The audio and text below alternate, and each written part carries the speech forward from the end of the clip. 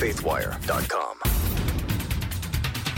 The latest details on the horrific shooting in Uvalde, Texas, and some incredible stories of survival. We'll have that and more on today's podcast, the 4 and 3 podcast from CBN's FaithWire. Today is Friday, May 27th, 2022. I am Dan Andros, managing editor of CBNnews.com, faithwire.com. And I'm joined, as always, by Trey Goins, Phillips, and Billy Hallowell, CBN's faithwire.com, with a look at what we're covering on the podcast today. How's it going, guys? What's up? Well, we made it. And Yes. it's a 3-day weekend on top of it all. Yes, indeed. I'm just feeling somber today, guys. These weeks where you've got to go through and read every detail of these kinds of stories, I'm like emotionally spent this week. If I'm being honest, like I can't. I hate to be a Debbie Downer here, but that's just on a Friday going into the weekend, like you were saying. But I'm just like, man, I don't know. It's painful. It's been a painful week looking and watching this shooting and coming off of the Buffalo shooting too. Mm-hmm. Yeah. So what else we have on tap? So Libs of TikTok. This one's not as sad, but ridiculous. So Libs of TikTok has been suspended from yet another social media platform. So we'll get into the details of that story. And we'll be talking about the NRA and a bunch of issues that are going on there, including a number of musical acts and speakers and politicians who have pulled out of the annual meeting that's going on right now. Very interesting reaction there. And the timing of all that, very, very interesting indeed to watch that all play out. So we're going to start here with some more details on this shooting. And I want to start because there is a lot of confusion, and we on this podcast are not going to jump to conclusions. There is a lot of talk right now about the police that didn't go in, and did they wait and hold parents from going in. There's videos that have popped up on social media, and those details are not 100% clear yet. There's conflicting reports all over the place, and this is one of those times where it's best to exercise restraint and not make a declaration and settle into some sort of a narrative just yet. We don't know all the details yet. We're just starting to hear some of this stuff. And, in regards to the police going in, I think maybe they acted poorly. Maybe they acted cowardly. We don't know yet, because this is a little bit different of a shooting, guys, than we've seen in other instances where it's very quick. This one took almost an hour, and when you're looking at that, it just makes you think, well, what was it? A hostage situation? Was it because he barricaded himself into one of the classrooms? And so we don't know yet if there were some kids still alive. I mean, there might be some legitimate reasons as to why you wouldn't just rush in there, because maybe there were some other lives at stake, even if the shooting had started already. So there are just a lot of unanswered questions. And so I think it's a fool's errand to go ahead and try to assign blame, assign narratives, and make these conclusions based on some early reports that a lot of times come out wrong. And, there's just all kinds of things. And you always have bad actors in these situations. Like there's a viral tweet going around from someone who claimed to have lost a nephew in the shooting. And then they said that Governor Abbott's office came to their door and offered them money to stand with them at a press conference. And that if they refused and then went to the press, that, quote, people disappear all the time, end quote, is what they said with a threat. Now, obviously, this is highly probable that it's fake. And what an accusation to make there. But all these blue checks were tweeting that around, and without any fact checking whatsoever. So, and then Andy No looked into the person who tweeted this, and they have a history of making things up and lying about things, saying a nephew was killed in something else. So looks pretty much like that one was fake. But all these people are sharing this. So the point being here, exercise caution before you settle into making any claims, especially in a time like this where people are grieving. It just adds grief upon grief when these families have to see all this stuff come out. But that said, while we're waiting for those facts to come in, we will reserve judgment on that and reporting on that until we have verified facts on what actually happened, which we don't yet. We just have bits and pieces, and some of that is still unconfirmed. So I want to go now to a couple of these stories of survival and heroes that we've been doing the last couple of days because they keep kind of trickling in.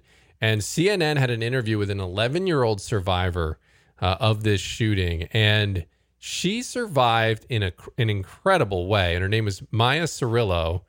And she said that her classmates were watching the movie Lilo and Stitch in the classroom with the two teachers who we've talked about, Eva Morales and Irma Garcia, who were both killed.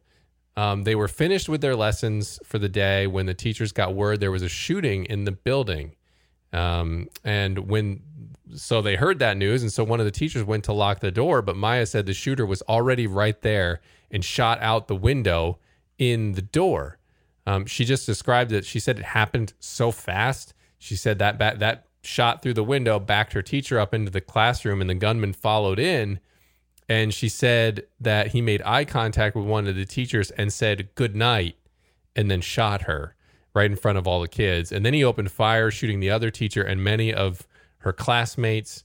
She said bullets were flying by her, fragments were hitting her shoulders and head. Just a horrific scene. And so then after that initial shooting stopped, said he went through the door into an adjoining classroom where she heard screams and more shots in that classroom. And after those shots stopped, then she said he started playing loud music. She described it as sad music. This is the part where she decides, she's worried now that he might come back in. And so she actually gets her teacher's phone, her teacher who had passed away, and grabbed the phone and called 911, told the dispatcher, please come, we're in trouble.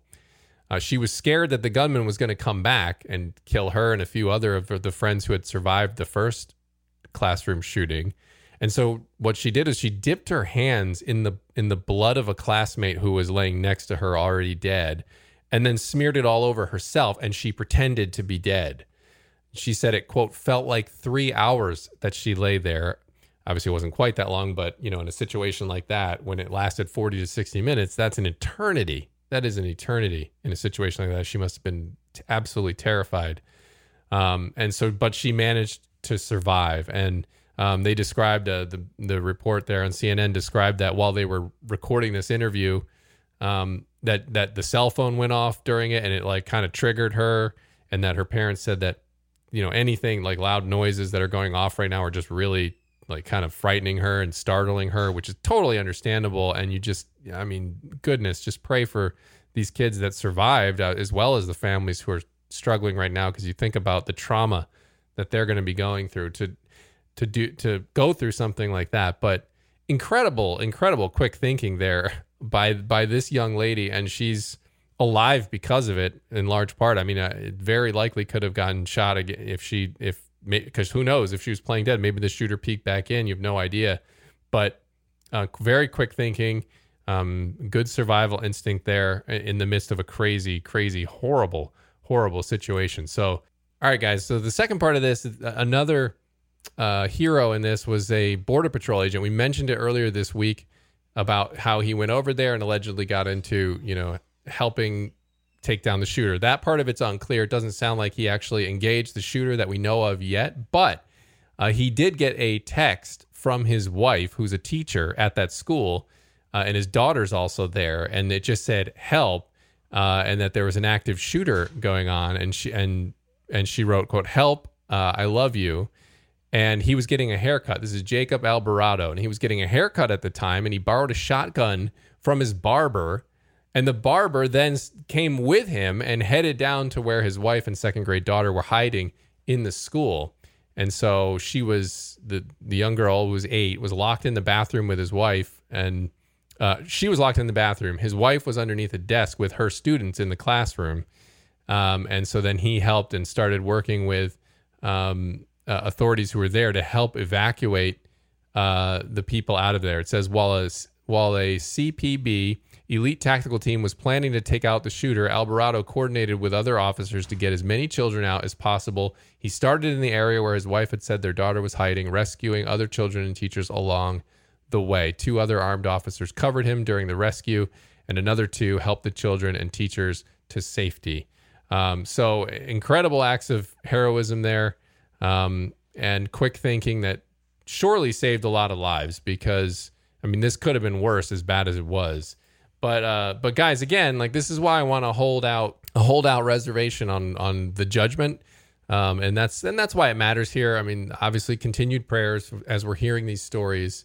And as I said, continued prayers for the people that have gone through this and that have survived, in addition to the ones who have lost their children. Just horrific.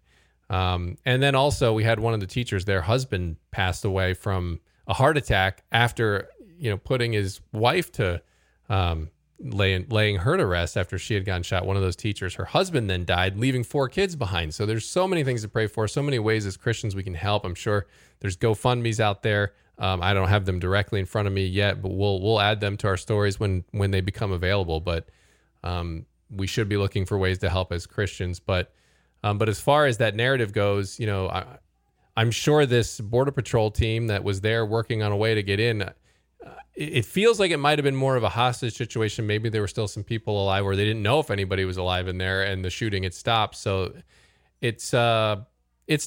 It's tough. I don't know the facts of it yet. We will report them as soon as we have them. But again, horrible situation all around.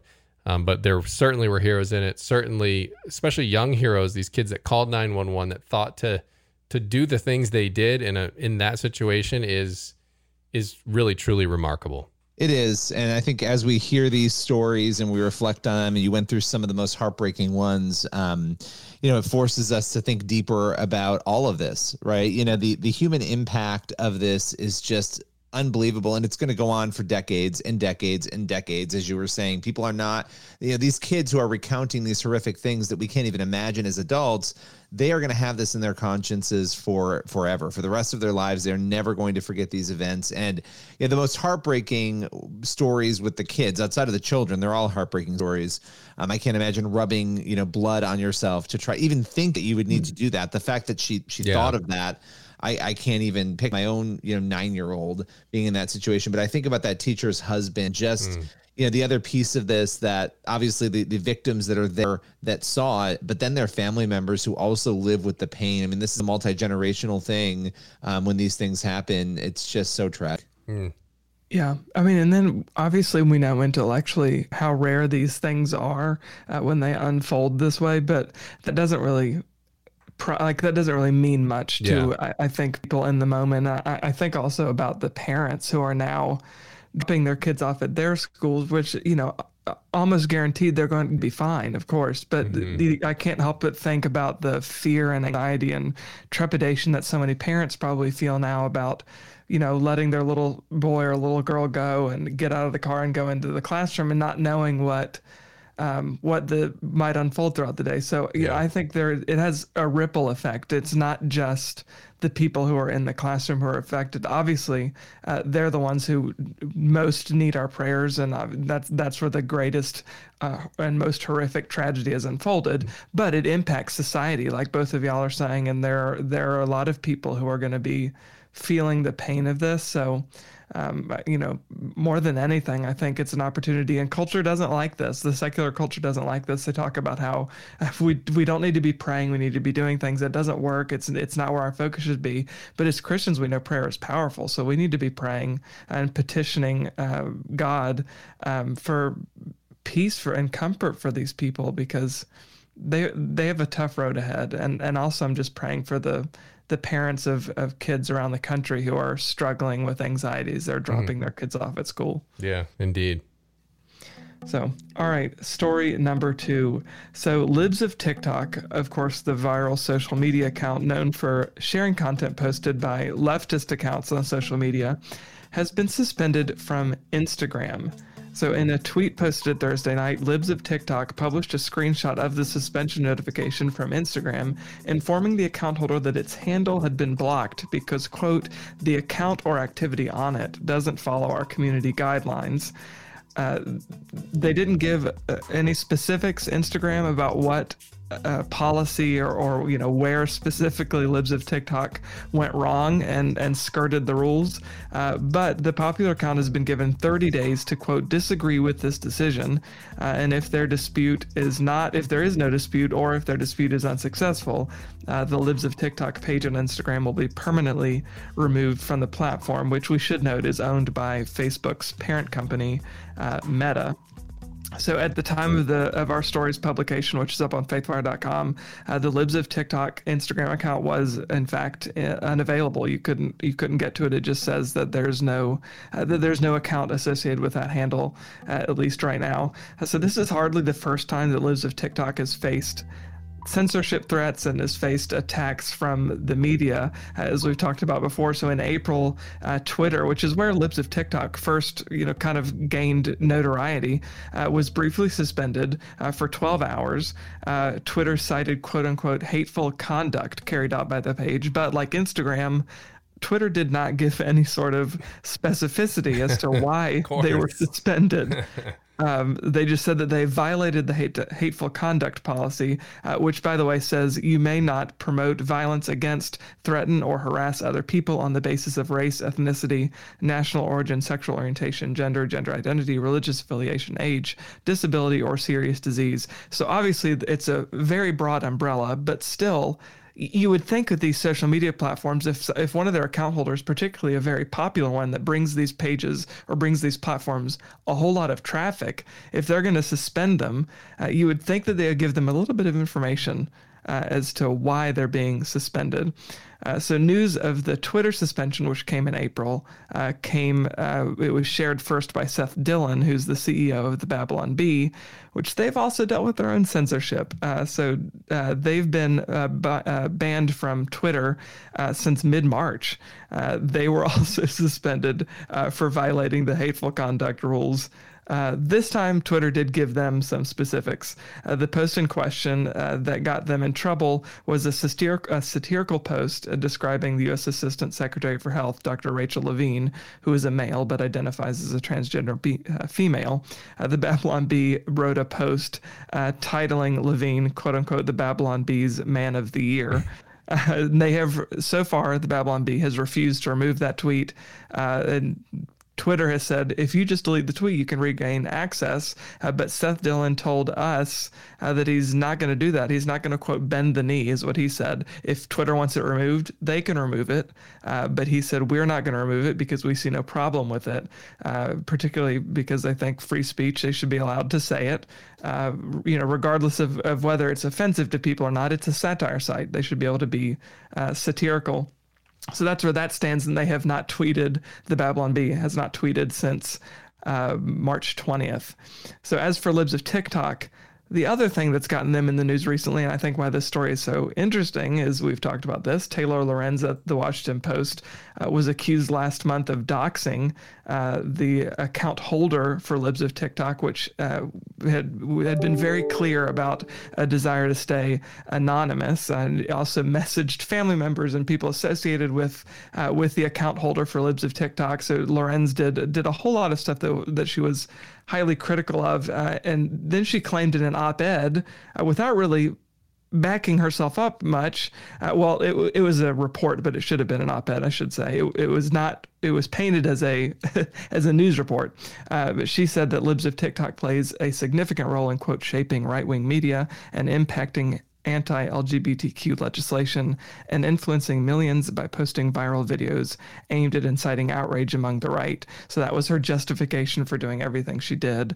And of course, as we've talked about on this podcast before, she faced a whole lot of criticism on social media from conservatives and Christians and other people who thought her treatment of the once anonymous owner of the Libs of TikTok account was improper. So that's where this story stands right now. I don't know what's going to happen with Instagram, but they've got 30 days to rebut their suspension. And here we go again, another conservative leaning account. Right, always in one direction. In one direction. You don't see too many of these accounts getting suspended the other way. And there have been a few undercover videos making the rounds of Project Veritas and others, showing these these Twitter employees that somehow still get duped by this. I don't know how anyone gets duped by this stuff, to be honest with you. Somebody just comes along and starts asking you all these internal questions about your job. You might want to put up the radar there about, is this person legitimate? But they sit there and talk openly about how it's very much an activist vibe at these companies. It's not fairness. Right. Like they say, they're not employing a fairness in an open debate. It's very one-sided, and it's evident in how it goes. And it's really insidious. We've talked about this, Trey, on this podcast a lot about how it's just very much the mode and the modus operandi of these companies to silence opposition. And it's just very disturbing that instead of having an open debate, that they want to shut it all down. Like, anybody who disagrees with me, it's time to shut it down. It's disturbing, and we've basically had it all but confirmed that is essentially what goes on at these big tech companies. Yet we keep turning to them for our information, and here's just the latest. And it's disturbing that they continue to do this, and very little continues to be done. Well, yeah, and it is interesting, too, because obviously we've had a lot of debates about bakers and whether or not same-sex nuptials, they should be able to back out of those weddings. We've had all these debates and discussions, and a lot of people will say, the same people who wanted the bakers to make the cake, right? They will say, but these these social media companies are private. And it's like, well, yeah, it's a complicated issue because they are private companies, essentially. I mean, they are, but they also wield a ton of power, and it's very different. I mean, if your argument is that a baker needs to make the cake, well, I don't know how you're walking out there arguing that these platforms don't need to allow different viewpoints, right? I mean, to me, there's a real disconnect in a lot of this discussion. So it is interesting to see where that's going to go, because at the end of the day, if this continues at this pace, when the other side gets some power, people on the right, they may very well push to regulate. I mean, this has been something that we've seen it even be attempted and proposed in places like Florida and around the country. So I'm really interested to see where it goes. I don't think there's any denying it, but yet we'll find, even with the trans debate and these other debates, people will say, well, this stuff isn't happening. The right is making it up. And then here we are looking at these examples of it, and there's no discernible liberal who's been banned in the same way. Right. So yeah, it's definitely disturbing. Yeah, these vague community standards that they just sort of hide under and hide behind. They can say essentially whatever they want, and then what recourse do you have? Because you can't really even evaluate why in the world, or you can't evaluate the merits of the suspension. Really, there's just no way to do it. You don't even know what happened. So, yeah. Exactly. All right. Well, that brings us to our final story. And this is about the NRA convention, the annual convention that actually hasn't been held in a couple of years because of COVID. That convention is happening now from the 27th of May through the 29th. And of course, it's troubling timing in a lot of people's minds, but this was planned forever ago. This is not something that was planned after the two shootings that we saw happen. It just so happens that this event is being held in Houston, Texas. And again, it's happening just days after what we saw happen in the Texas school shooting. So let's just break down a little bit of the details on this. Normally, the NRA sort of continues business as usual. People continue to go and they go to speak. But what we're seeing happen in this case is a number of musical acts, speakers, and politicians have actually pulled out of the annual meeting. So these were people who were scheduled to be there, scheduled to perform or speak, and they are no longer going, with a number of them openly saying that the reason they're reversing course is the shooting. Now, among those who are on the list of people who have pulled out is Lee Greenwood, popular country music star. He actually issued a statement talking about how heartbroken he is over the shooting at Robb Elementary School, and basically said, here, let me just read part of it. As a father, I join the rest of America in being absolutely heartbroken by the horrific event that transpired this week in Texas. I was scheduled to perform at NRA's private event on Saturday with my band. After thoughtful consideration, we have decided to cancel the appearance out of respect for those mourning the loss of those innocent children and teachers in Uvalde. So he was joined by others. This is not the only performer to make this decision. Don McLean, Larry Gatlin, Larry Stewart, a number of others who, again, these are performers. They were scheduled to be there. Larry Gatlin has spoken out. He actually put a video out because he's taking heat. There are a lot of people who are frustrated with his decision to pull out of the event. And he defended the Second Amendment and gun rights in this video he put up on Twitter. He said he believes in the Second Amendment. He did not refuse to go sing because he disagrees with the NRA. He said he agrees with them on most of what they say, but that he wanted to respect those who were suffering down in Uvalde.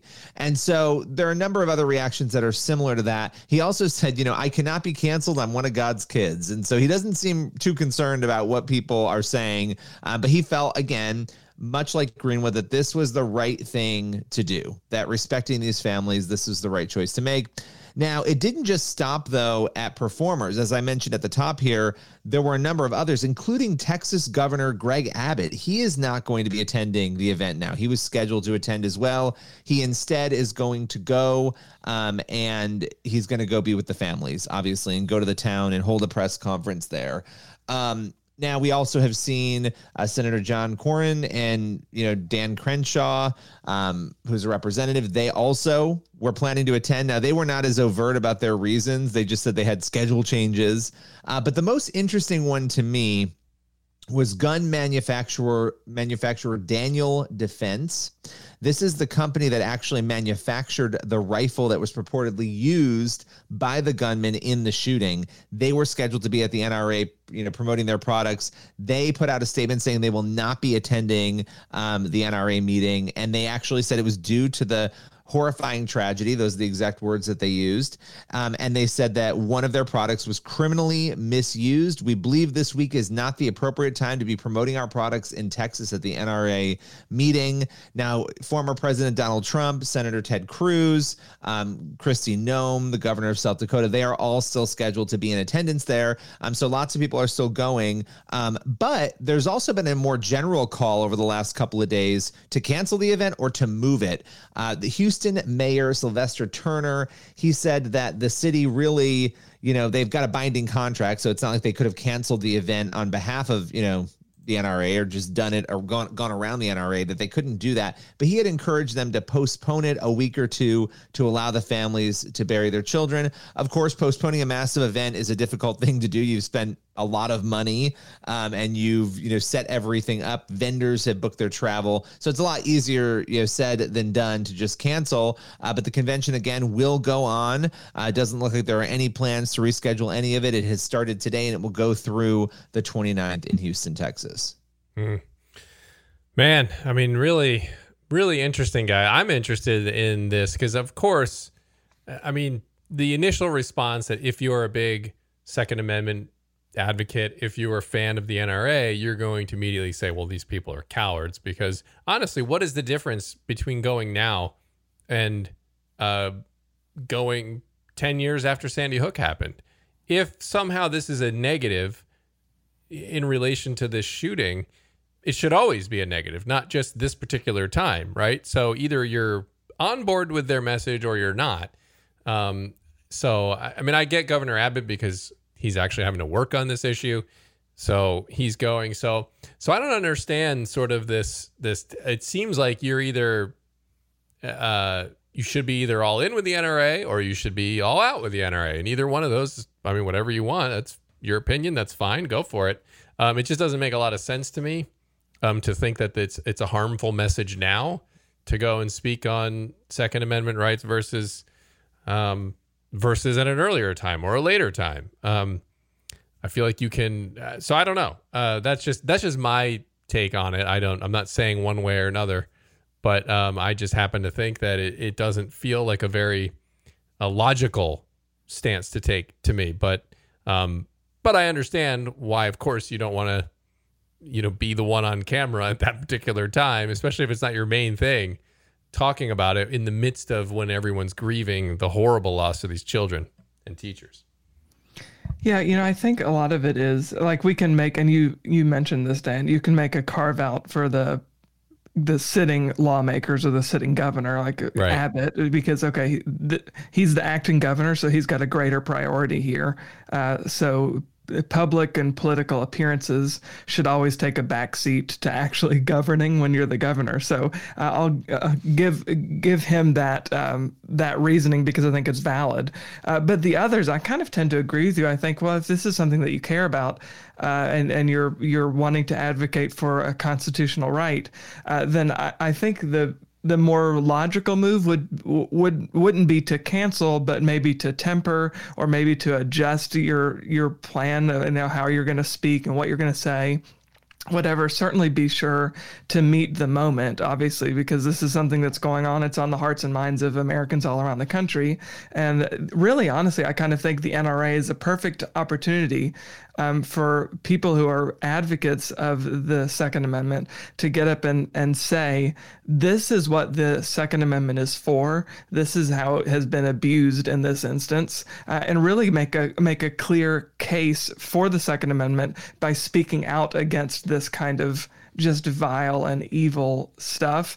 And I think the fear whenever stuff like this happens is as awful and deplorable and just evil as it is we want to be careful not to take knee-jerk actions, whether it's legislatively, politically, whatever, and do things that will make us feel emotionally good because we're grieving, but then hurt us down the line, right? So I think that's something to be careful about. But like you said, everybody's entitled to make the decision that they're most comfortable with, and I'm not gonna pretend to understand their motives or to think that their motives are anything other than good. So it's up to each individual person.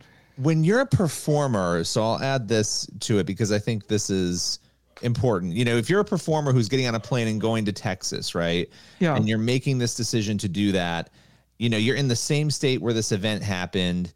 I think there are some optics there. Like, why can't you get on a plane and go comfort those families or perform for, I don't know. Like, I think there's something to that where I actually think the performers probably have the strongest argument for saying, this is not just like a convention where we get together. It's a don't pry the guns from my cold dead hands event, right? Which is fine. That's, this is a constitutional right. But I think because of that, I understand the feeling that maybe it's not the most appropriate time. Sure. In the NRA's defense, they had planned this forever.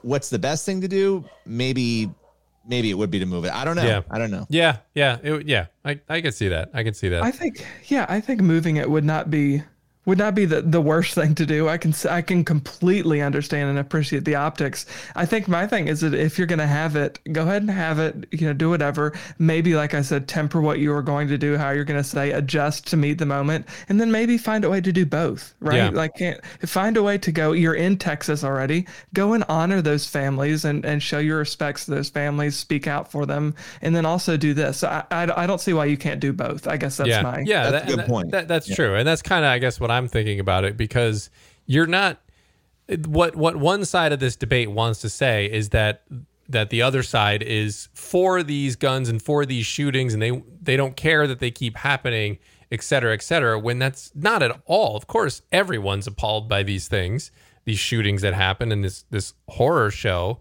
but it's not about the gun itself, and there is not an obvious solution that, if we just turn this on, that these things stop happening. So you can talk about the importance of the right to bear arms and all the responsibilities that come with that. I feel like you're saying, Trey, you could probably do both of those in a way that wasn't offensive, that honored these families, because obviously the hearts of the nation are with these families in Texas right now. And that is where we should keep our focus. And as we head into this weekend here, this holiday weekend, that's where I want to leave it, is just like, let's just keep praying for these families. Let's find ways to help, as I mentioned before, physically as well, because we're called to do that. And we're called to do both. So it's a tough time. It's a tough time for our country for sure. And there's a lot of emotion out there, and hopefully we'll see a day soon where we don't have to talk about any more of these shootings. That would be a good thing. I think everybody could probably agree on. So, all right, That is it for this week and all the time we have for the podcast today. It is a holiday on Monday, so we'll be back here on Tuesday with more news from a Christian perspective. Lord willing, of course, and the creek don't rise on us. But God bless. Have a fantastic 3-day weekend. And as always, head on over to cbnnews.com, faithwire.com for more. So God bless. We'll see you then.